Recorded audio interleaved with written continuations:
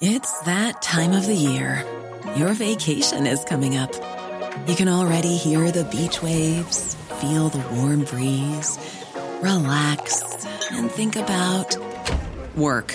You really, really want it all to work out while you're away. Monday.com gives you and the team that peace of mind. When all work is on one platform and everyone's in sync, things just flow. Wherever you are, tap the banner to go to Monday.com. Hey, it's Ryan Reynolds, and I'm here with Keith, co-star of my upcoming film, If, only in theaters May 17th. Do you want to tell people the big news? All right, I'll do it. Sign up now and you'll get unlimited for $15 a month and 6 months of Paramount Plus Essential Plan on us. MintMobile.com/switch. Upfront payment of $45 equivalent to $15 per month. Unlimited over 40 gigabytes per month. Face lower speeds. Videos at 480p. Active Mint customers by 531.24 get 6 months of Paramount Plus Essential Plan. Auto renews after 6 months. Offer ends May 31st, 2024. Separate Paramount Plus registration required. Terms and conditions apply if rated PG.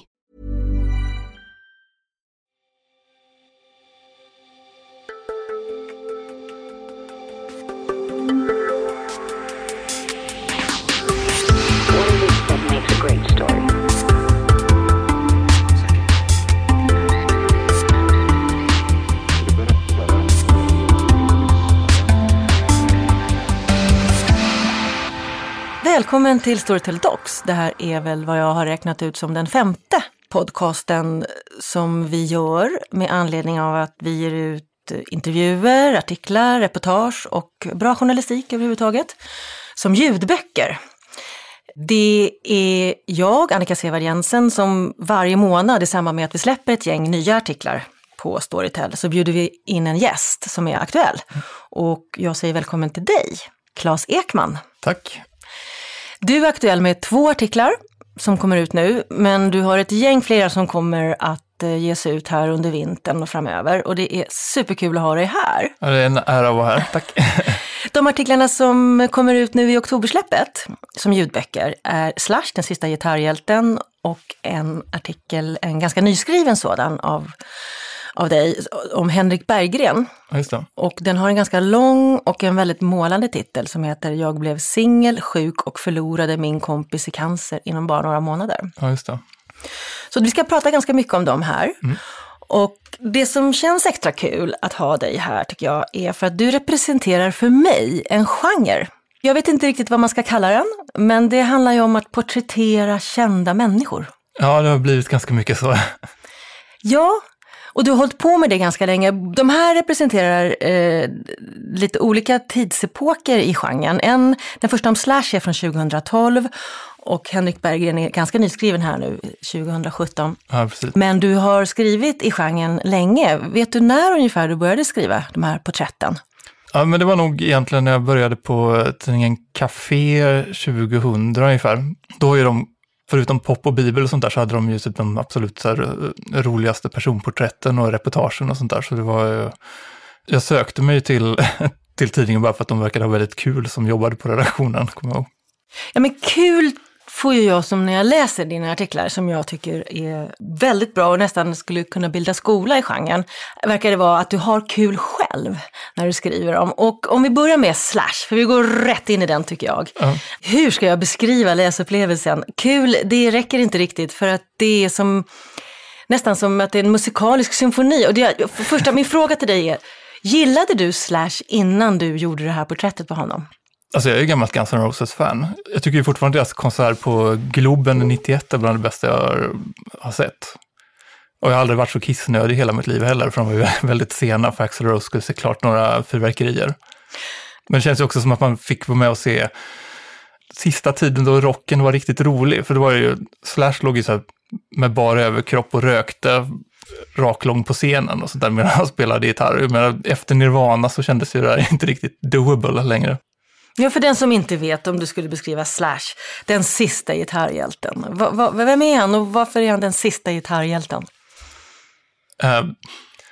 Jag tycker nog att han känns som en av de sista gitarristerna med det oerhört distinkta soundet. Plus att han började i en tid då man kanske inte behövde vara... Han känns inte som att han ursäktade sig så mycket över att vilja vara rockstjärna. Liksom. Utan det var ju... Han tog väl den stilen rakt in i väggen på något sätt. Det här var då 2012. Ja. Varför gjorde du ett reportage om honom just då? Det var för att Ikon hade, alltså tidningen som jag gjorde reportage för, hade på något sätt lyckats få tag i honom. Jag tror att han var aktuell med någon soloskiva och sånt där. Men det som har varit roligt med Ikon är att de inte alltid har känt sig helt nödgade med att hänga upp det på något som känns superspännande här och nu.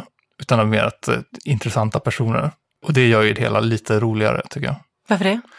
Jag vet inte, det blir lite friare helt enkelt. Både hur man skriver och att man kan ta personer som man bara tycker är kul. Och inte att de behöver vara aktuella med någonting just där och då. Men Ikon hade raggat på Slash. Men hur kom du in i bilden då? Jag tror, jag har ju jobbat med framförallt med Peter Sminakos som är chefredaktör för tidningen, eller en av chefredaktörerna på Café. Och där var det väl ett ständigt Guns N' Roses-snack som jag minns det. Som du var högst involverad i? Ja, det var så de visste att du gillade bandet? Ja. För det är ju det man undrar, för när man läser den här artikeln eller lyssnar på den som vi snart ska få göra, vi har i den här stunden inte kunnat lyssna ännu, för den är på inläsning typ i detta nu. Ja. Men den är ju väldigt... jag visste inte så mycket om bandet och ännu mindre om Slash. Men man får ju väldigt mycket kunskap och historia på köpet. Har du själv behövt läsa in det för att kunna skriva på det där sättet? Ja, man får ju läsa in sig ganska mycket, men här hade jag ju väldigt mycket gratis i och med att man var så Guns N' Roses-nörd som ung helt enkelt. Och då läste man ju allt man kunde komma över av dem. Och i och med att det inte fanns något internet på den tiden så vet jag inte riktigt hur det gick till. Ja, men det är väl en väldigt bra fråga. Ja, man letade över gamla Okej-tidningar och sånt där. Jag fattar inte riktigt var man hittade all infon egentligen. Men hur var han då? Men väldigt blyg och timid och trevlig helt enkelt. Som de flesta ju är. Och vi fick ju träffa honom typ dels i studion och sen drog vi iväg till någon gammal mexikansk krog som han älskade och satt där en bra stund också. Var är ni rent geografiskt? I Hollywood. Så det var ju någonstans det var väl inte så här jättemånga kvarter från typ där Guns N' Roses bodde i ett loft någon gång i tiden, mitten av 80-talet eller något sånt där. Hur kändes det då att sitta i Hollywood med? Men det kändes väl såklart lite svindlande i och med att man inte riktigt hade kunnat tänka sig det som 14-åring. Men annars, jag menar, han är ju en vanlig person, så det handlar väl mer om att bara försöka ställa rätt frågor. Och, ja, men vilka är det som är rätt frågor då? Jag tänker att de här människorna som är superstars har blivit intervjuade hur många gånger som helst. Hur hittar man de där frågorna som gör att man får någonting som blir något? Förstår du vad jag menar? Ja, man försöker väl glömma allt man kan så att det på något sätt känns mer som spontant och sånt där. Jag brukar liksom inte försöka ställa frågor som... Eller jag har liksom inget behov av att verka så här supersmart. Det är liksom aldrig så att jag har blivit så här typ kompis med någon jag intervjuat eller något sånt där, utan det är väl bara rakt upp och ner allt man är nyfiken på. Och ofta så kan det ju vara frågor som har ställts 100 gånger tidigare, men man får bara pumpa vidare tills man får någon liten rolig detalj som man kan gå vidare på. Lite svårt att säga vad som är en bra fråga, men man måste ju vara helt superkoncentrerad, så jag är ganska utmattad efter de där intervjuerna, för man har ju verkligen suttit och bara lyssnat på varenda stavelse nästan, bara för att se vad som man kan gå vidare på som känns lite så här nytt helt enkelt.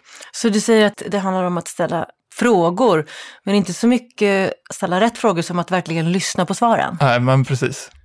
Någon sorts superkoncentration. Och det gör väl i och för sig att folk blir lite avslappnade också, för att det är väl kul med någon som är intresserad på allvar liksom. Att bli sedd och hörd låter ju som en dröm. Ja, det har väl för de blivit så här, men i hans fall sen tidiga 20-årsåldern. Ja, men det är det jag tänker, och det förstår man ju också när man läser den här artikeln, att han är ju typ född in i den här världen. Ja. Med kreativa föräldrar och i en miljö omgiven och så vidare. Ja, morsan var ihop med David Bowie och sånt där. Ja, man kunde ha en sämre start om man ville förstå värdet av en image. Ja, men sen var det ju väldigt nära att vi dessutom var på plats där, ja, men typ vi kunde åka förbi och kolla lite på hans gamla skola och Cantor's Deli där Guns N' Roses hängde. Så det var ju väldigt lätt att göra lite research vid sidan av. För de här intervjuerna görs ju ofta under väldigt begränsad tid. Men det är ju, idag rör det sig oftast, i alla fall när det gäller så här, stjärnor på den nivån, om typ högst ett par timmar om man har en jäkla tur, kan man säga. Så det hjälpte ju ganska mycket att bara åka runt och så här, kolla in de andra miljöerna och sådär också. Ja, för det har du ju verkligen gjort. Och det som är slående tycker jag när man läser det här, det är att vi är ju där och hör honom prata med dig. Men det är hela tiden växlar du med att beskriva miljön, man får historiska tillbakablickar för den som inte kan bandets historia. Och jag tror att även den som kan det får en lite nya grejer sig till livs. Det känns ju inte som att vi läser en intervju. Det är ju ett porträtt om snarare än en intervju med Slash. Hur har du kommit på att du ska skriva på det sättet?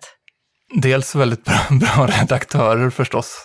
Men nej, det är väl nog bara någon sorts här ideal som man har skaffat sig och försökt uppnå. Framförallt för att jag läste väldigt mycket så här reportagesamlingar och sånt där när jag pluggade på journalistprogrammet i Göteborg och fram tills nu egentligen.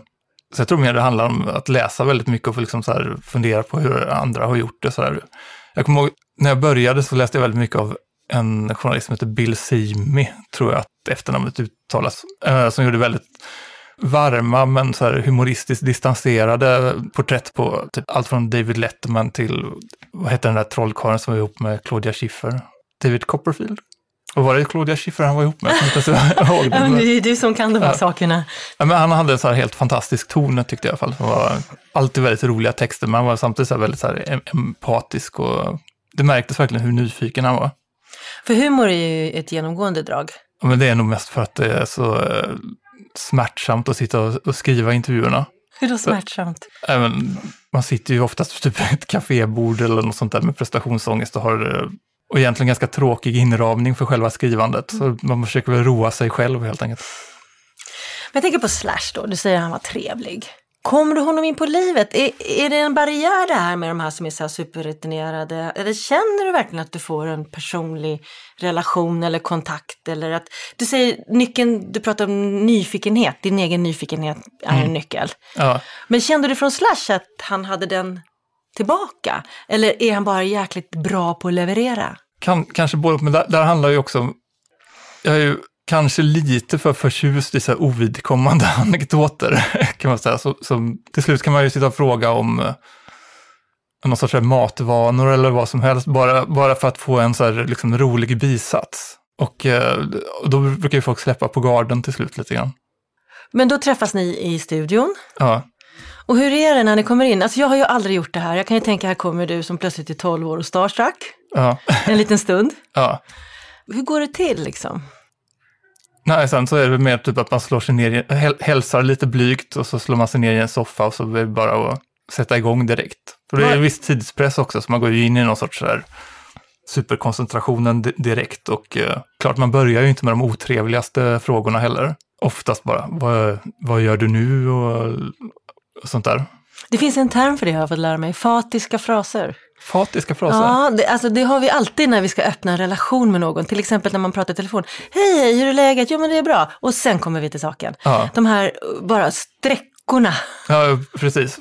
Men fördelen här är väl att de där sträckorna ofta innehåller något intressant. Men sen tog han alltså med er så ni käkade lunch då också, eller? Ja, precis. På Lucy's Adobe Mexican Restaurant, eller hur det nu hette. För att han ville visa er stället?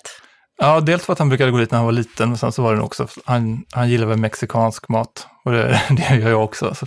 Men gillar du honom fortfarande då efter att ni har träffats? Ja, men absolut. Ja, men han var ju väldigt så här, snäll och trevlig liksom. Jag tycker att det är en spännande porträtt som du tecknar. Du skriver också om hur han blev den här ikonen han blev, alltså bokstavligt talat en ikon, en bild. Ja, just Guitar det. Hero. Ja, det var när han var med i Guitar Hero så fick han nya fans av småungar som tidigare inte hade haft någon som helst koll på Guns N' Roses. Han visste inte vad Guitar Hero var. Nej, utan det var väl bara något, antar jag, som hans agent hade tråcklat ihop som deal. Han lyckades sälja att de skulle få använda musiken. Ja. Nej, de skulle få använda hans ansikte också, eller hur? Ja, men precis. Så man kan ju spela Slasher i det här spelet. Ja, och sen så bild på honom och sen plötsligt så blir han en ikon med hela Guitar Hero-generationen. Ja, och det är väl kanske det som är då sist i Gitarrhjältarna. Han är ju väldigt... Han är ju som en seriefigur med den där hatten och håret och så vidare. Som ju fortfarande var kvar. Jag fattar liksom inte... Ibland tänker man ju så att rockstjärnor som har gått på heroin verkar ju på något sätt bli lite konserverade också. De verkar ju aldrig bli flintskalliga till exempel. Du tror inte de har peruk då? I hans fall tror jag inte det i alla fall. i porträttet då så framträder han åtminstone för mig som en otroligt spännande kontrast mellan en sån här random, allting bara händer och han har inte haft någon plan men allting har gått bra fast det var kaos på vägen, och samtidigt extremt smart. Det verkar ju faktiskt flera av Guns N' Roses-medlemmarna vara. Duff McKagan har ju väl skrivit så här ekonomikrönikor i Playboy och så vidare, och skrivit väldigt roliga krönikor i jag tror det är typ Seattle Weekly. Men alltså det där är ju rock'n'roll på 2017-talet. Skriva ekonomikrönikor i Playboy. Ja. Alltså det är helt fantastiskt. Ja, det är magi. Ja, det är magi. Vi pratade om det tidigare, det här att genren, porträtt. Och den här är ju gjord år 2012. Du har hållit på bra mycket längre innan dess. Du började redan innan internet. Ja. Och det som jag skulle tycka att det var roligt att höra dig prata lite om eller fundera lite kring är ju om du tycker att den har utvecklats någonting. Du var inne på det tidigare när du pratade om att det var innan internet och du kunde inte göra research. Ja, fast det var ju mer typ när man var så här 14 och sånt där. Sen runt 2000 så fanns ju tack och lov internet, så då blev det ju mycket lättare. Jo, men det har du ju rätt i. Men jag tänker också om genren har förändrats och också om kändisarna, de som ska porträtteras, har förändrats. Alltså, det har ju blivit svårare att få tid, särskilt med typ så här artister som är större. Om man tänker på gamla Håkan Hellström-intervjuer som man gjorde för typ 2000, så fick man ju typ vara hemma i hans studentrum och sådär. Så är det ju inte, så funkar det ju inte riktigt idag. Bara för att ta ett kanske i och för sig extremt exempel med att han är så gigantisk stor nu. Men å andra sidan har det klagats över det sedan 60-talet. Jag kommer ihåg att jag läste någon reportagesamling av en journalist som heter Thomas B. Morgan, som gjorde en massa så här, kändisporträtt typ innan New Journalism-vågen. Och där är också typ så här, inledningen är ett så stort supergnällig förord om hur svårt det är och hur mycket sämre det har blivit. Men då var det framförallt för att det typ var jobbigt att intervjua Brigitte Bardot eller något sånt där. Men just att tiden blev mycket mindre, att det var mer styrt av agenter och så vidare. Och sen Bill Simis samling som heter Intimate Strangers har jag för mig inleddes som något som heter typ The Death of the Celebrity Profile eller något sånt där. Så det är ett gnäll som går åtminstone 50 år tillbaka i tiden, eller vad det nu blir. Det är som Aristoteles och ungdomarna, man klagade på ungdomen som var ute och slarvade och inte tog ansvar. Nej, men så är det ju. Men ganska ofta får man väl säga att det känns ofta som att man har kokat soppa på en spik. Hur då menar du? Nej, men att man kanske... Alltså det har väl förekommit att man då ska skriva en väldigt lång artikel som bygger på typ en 20 minuters intervju. Då får man ju förbereda frågor på ett visst tema och sen fundera ut ganska hårt hur man ska så här lägga upp texten redan innan. Så att det nästan är som att man fyller i befintliga luckor med citat sen. Det kan jag ju se att du gör ibland, och även andra kanske ännu mer när jag tänker efter, är att man också citerar andra människor om den här personen och andra citat från andra intervjuer som personen har gjort, att man får spä ut det då. Ja, men precis. Och det kan ju bli väldigt roligt. Jag tycker så här, det har väl hänt i vissa tillfällen att man nästan låter så här andra uttala sig mycket mer, för att det blir mer, man får ju fram roliga historier och så på det sättet också. Ifall det är människor som har typ något sån här avslappnad relation till personen som man pratar om. Ja, för jag tänker lite grann att du är ju med och skapar kändisarna i det här. För att jag tänkte på, det är faktiskt en fråga här, att är det den som du är intresserad som är intressant, eller är det du som får den att bli det i och med att du gör bra artiklar om den? Det är nog att människan är intressant. Säger du för du är bra människa på ditt jobb. Men jag är ju ganska säker på att det inte alltid är så. Utan att man blir skapad genom att bli porträtterad. Så är det väl såklart också. Men jag tänker i den här tiden där vi lever nu, när det är så extremt narcissistiskt och det är alla sociala medier, och många artister jobbar själv också med att hela tiden publicera sig på de här olika plattformarna. Mm.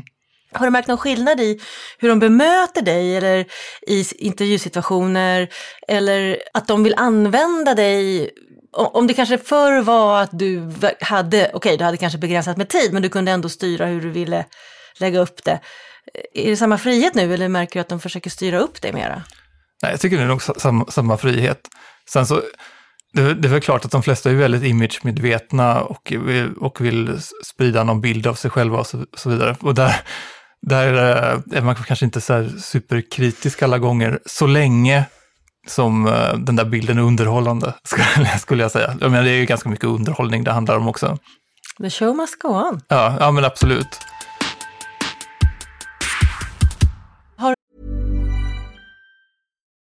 Millions of people have lost weight with personalized plans from Noom. Like Evan, who can't stand salads and still lost 50 pounds. Salads generally for most people are the easy button, right? For me, that wasn't an option. I never really was a salad guy. That's just not who I am. But Noom worked for me. Get your personalized plan today at Noom.com. Real Noom user compensated to provide their story. In 4 weeks, the typical Noom user can expect to lose 1 to 2 pounds per week. Individual results may vary. Hold up. What was that? Boring. No flavor. That was as bad as those leftovers you ate all week. Keke Palmer here, and it's time to say hello to something fresh and guilt-free. Hello Fresh. Jazz up dinner with pecan-crusted chicken or garlic butter shrimp scampi. Now that's music to my mouth. Hello Fresh. Let's get this dinner party started. Discover all the delicious possibilities at hellofresh.com. Hey, it's Ryan Reynolds, and I'm here with Keith, co-star of my upcoming film, If, only in theaters May 17th. Do you want to tell people the big news? All right, I'll do it. Sign up now and you'll get unlimited for $15 a month and 6 months of Paramount Plus Essential Plan on us. Mintmobile.com/switch. Upfront payment of $45 equivalent to $15 per month. Unlimited over 40 gigabytes per month. Face lower speeds. Videos at 480p. Active Mint customers by 531.24 get 6 months of Paramount Plus Essential Plan. Auto renews after 6 months. Offer ends May 31st, 2024. Separate Paramount Plus registration required. Terms and conditions apply if rated PG. Något drömjobb? Nej, inte just nu faktiskt. Jag vet, det här är ett problem för mig. För just nu så gör du ju någonting annat än att skriva porträtt. Ja, nu jobbar jag på bokförlaget Volante. Ja, jag är jätteglad för din skull och jag är otroligt glad för Volantes skull. Men jag är ledsen som läsare just nu. Men jag vänjer mig kanske. Ja, men det känns väldigt roligt. Men det känns ju också väldigt utvecklande att jag har jobbat som redaktör lite av och till hela tiden. Men det känns ju väldigt roligt att jobba med så här ännu mer långt berättande och så vidare. Mm. Och apropå långt berättande så är det ju en artikel till som vi ska hinna prata lite om som... Henkan. Henkan, kallar du honom för det, Henrik Berggren? Nej, det skulle jag inte säga. Nej, men hans kompisar kallar honom det ofta. Jaså? Ja. Nej, jag säger nog Henrik Berggren. Ja. För- och efternamn. För att artikeln i sig är väl inte jättelång. Den är tillräckligt lång för att kvala in som en ljudbok. Och den kommer säkert bli åtminstone en halvtimme att lyssna på, skulle jag tro. Ja. Vilket jag tror är lagom. Men du har en lång relation till Henrik Berggren, eller hur? Berätta anledningen för den som inte vet. Vem är Henrik Berggren och varför var han aktuell i somras när den här intervjun gjordes? Nej, men han har ju varit sångare i Broder Daniel och hade ju fram tills i år inte släppt någon ny skiva sedan 2003. Så det var ju naturligtvis en liten sensation när han väl fick ur sig den här soloskivan som jag tror det har pratats om åtminstone sen Broder Daniel la ner, men jag tror det till och med ännu tidigare. Alltså jag har ju inte jättetajta kopplingar till musikbranschen, men tillräckliga för att förstå att det har sipprat ut till och med till mig hur det har liksom surrats och drömts och spekulerats om att nu kommer det något och också vem ska få ge ut det och på vilken label ska det hamna, och det har varit man kan väl kalla honom för extremt hot property. Ja, det får man säga. Och vad är det som har gjort att han har blivit sådär närmast mytomspunnen? Ja, men det är väl den här kompromisslösheten. Han har ju verkligen kört sitt eget race ända från 90-talet liksom. Och otroligt mån om sin musik och så vidare. Och sen så, han är väl verkligen en av de mest egna musiker som Sverige har fått fram på, jag vet inte hur många år. På vad sätt är det som han är så egen? Nej, men hela looken från början med stjärnor under ansiktet och sen hur Broder Daniel lät när de kom, till exempel. De lät ju som att de kom från en helt egen planet. Men du har ju varit med från början och också gett ut en bok. Ja, just det. Ja. Skrivit en bok om Broder Daniel och skrivit artiklar om Broder Daniel. Och Håkan Hellström som var med i bandet då i början när det bildades har du ju också följt och porträtterat genom åren. Ja. Så ni har ju en lång relation. Men hur kommer det sig att du var där? Är du från Göteborg själv? Att du var med från början? Ja, men jag är uppvuxen i Valda, heter det, som ligger utanför Kungsbacka, som ligger 3 mil söder om Göteborg. Och sen så pluggade jag i Göteborg de här roligaste indieåren, helt enkelt. De roligaste indieåren, vilka år är det då? Ja, men det var typ så här 94, 95, 96 skulle jag nog säga. Okej. Okay. Ja, men det var ju typ, ja, men Broder Daniel, Silver Bullet, Honey is Cool. Jag menar, det är ju... Det var ju fantastisk musik, helt enkelt. Och i den här tiden så var Henrik Berggren en stjärna. Ja, men det var han absolut. Men jag var ju så som alla lade märke till på stan och sådär. Ja, och inte alls bara i Göteborg utan i hela landet. Och också då så var det ju Fucking Åmål. Ja, just det. Den kom ju sen... Och Linda Skugge. Ja, det var framförallt Linda Skugge i början, ska jag säga. Fucking Åmål var vi... Det var kanske 98, 99. Ja. Precis, men då fick de väl någon sorts andra genombrott, kan man väl säga. Ja, och spred sig till övriga landet i stor del. Och Linda Skugge som spred dem till oss stockholmare då. Ja, men precis. När han skrev upp dem. Men, och sen så har han ju bara försvunnit. Så när var det sista som det hade kommit någonting musikaliskt livstecken från honom innan nu då? Ja, men det var på avskedsspelningen med Broder Daniel, så spelade de ju Hold On To Your Dreams, som väl var tillägnad Anders Göthberg. Men det var väl sista nya låten som folk har hört för nu då. Och det var väl 2008. Så nästan 10 år sedan. Ja. Men var det du som ville träffa honom och göra? Har du träffat honom under de här åren innan du gjorde den här intervjun? Nej, det var väl 2008 då när vi började göra den där fotoboken / biografin. Så här. Det var nog senast, tror jag. För det är ju en väldigt speciell person som du träffar. Ja.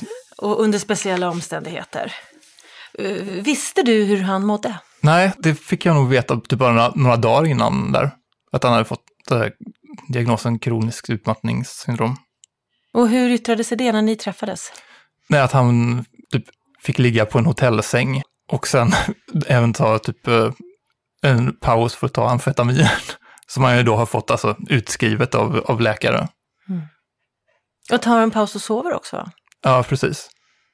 Det måste ha varit en väldigt speciell situation. Ja, det får man ju säga att det var såklart. Påverkade det dig på något vis att han var så dålig? Ja, alltså det var ju klart att man påverkas som människa. Men han är ju, så var det ju helt enkelt. Men han ser lik annars?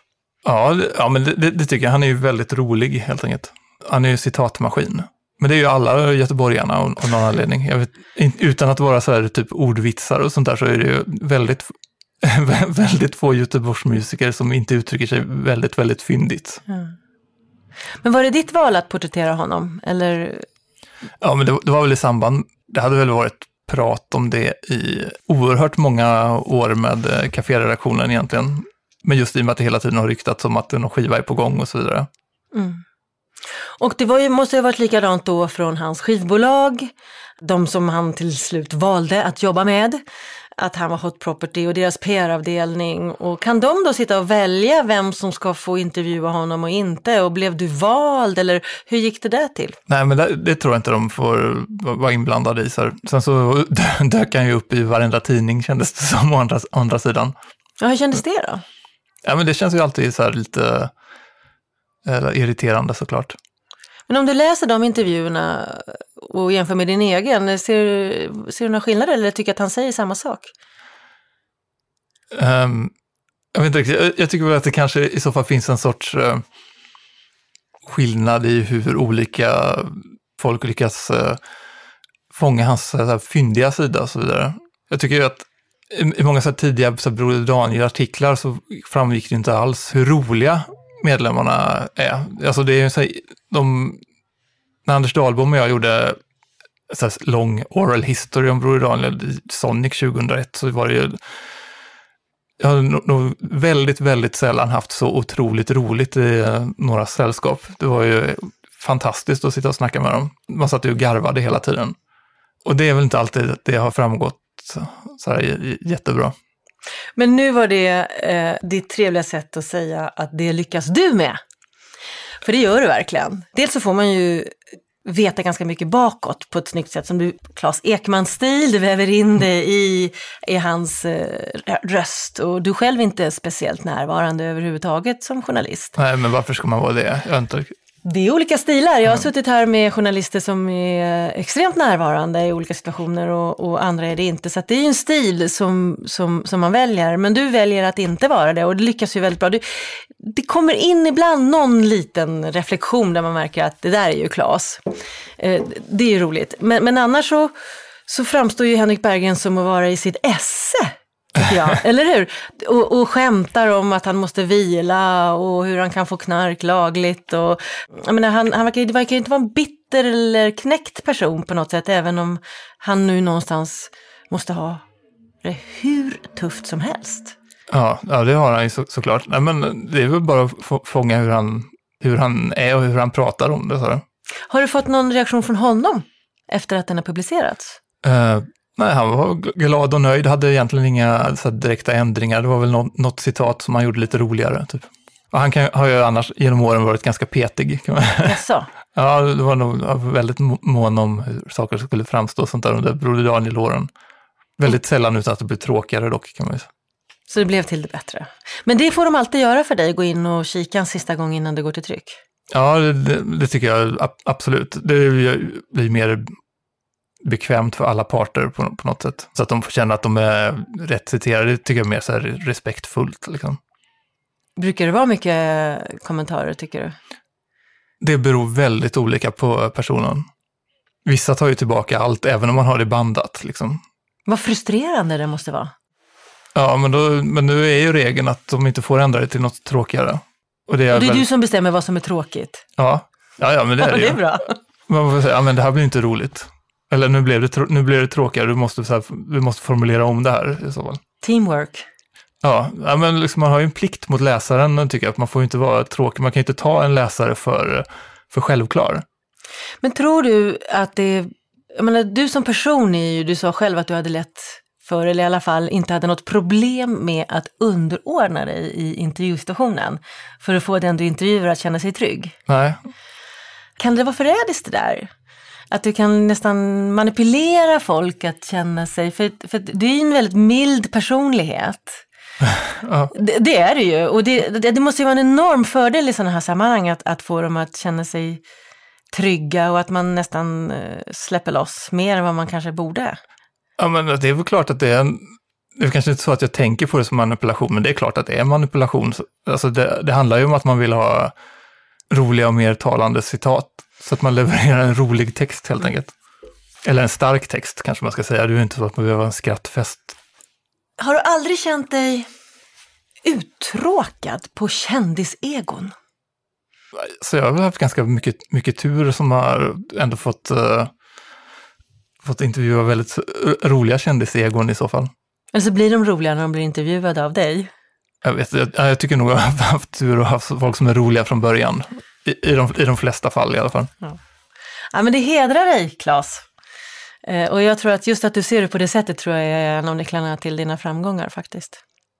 Tack för att du kom hit. Ja, tack för att jag fick komma. Ja, och ni som ska lyssna på de här artiklarna nu har en härlig stund framför er verkligen. Slash, den sista gitarrhjälten. Ja. Och efter det så vill man ju verkligen åka dit, tänker jag också. För du lyckas fånga de här. Man blir lite Guns N' Roses struck faktiskt. Och Henrik Berggren, jag blev singel, sjuk och förlorade min kompis i cancer inom bara några månader. Som ju låter som att det är en tung och väldigt sorgsen artikel. Och vilket det på sätt och vis är, men inte är alls när man läser den.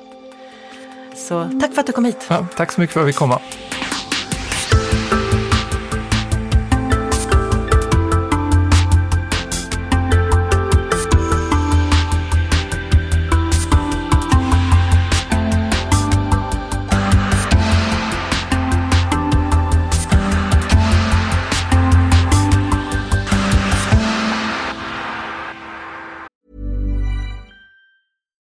Hi, I'm Daniel, founder of Pretty Litter. Cats and cat owners deserve better than any old-fashioned litter. That's why I teamed up with scientists and veterinarians to create Pretty Litter. Its innovative crystal formula has superior odor control and weighs up to 80% less than clay litter. Pretty Litter even monitors health by changing colors to help detect early signs of potential illness. It's the world's smartest kitty litter. Go to prettylitter.com and use code ACAST for 20% off your first order and a free cat toy. Terms and conditions apply. See site for details. Hold up. What was that? Boring. No flavor. That was as bad as those leftovers you ate all week. Keke Palmer here, and it's time to say hello to something fresh and guilt-free. Hello Fresh. Jazz up dinner with pecan-crusted chicken or garlic butter shrimp scampi. Now that's music to my mouth. Hello Fresh. Let's get this dinner party started. Discover all the delicious possibilities at HelloFresh.com.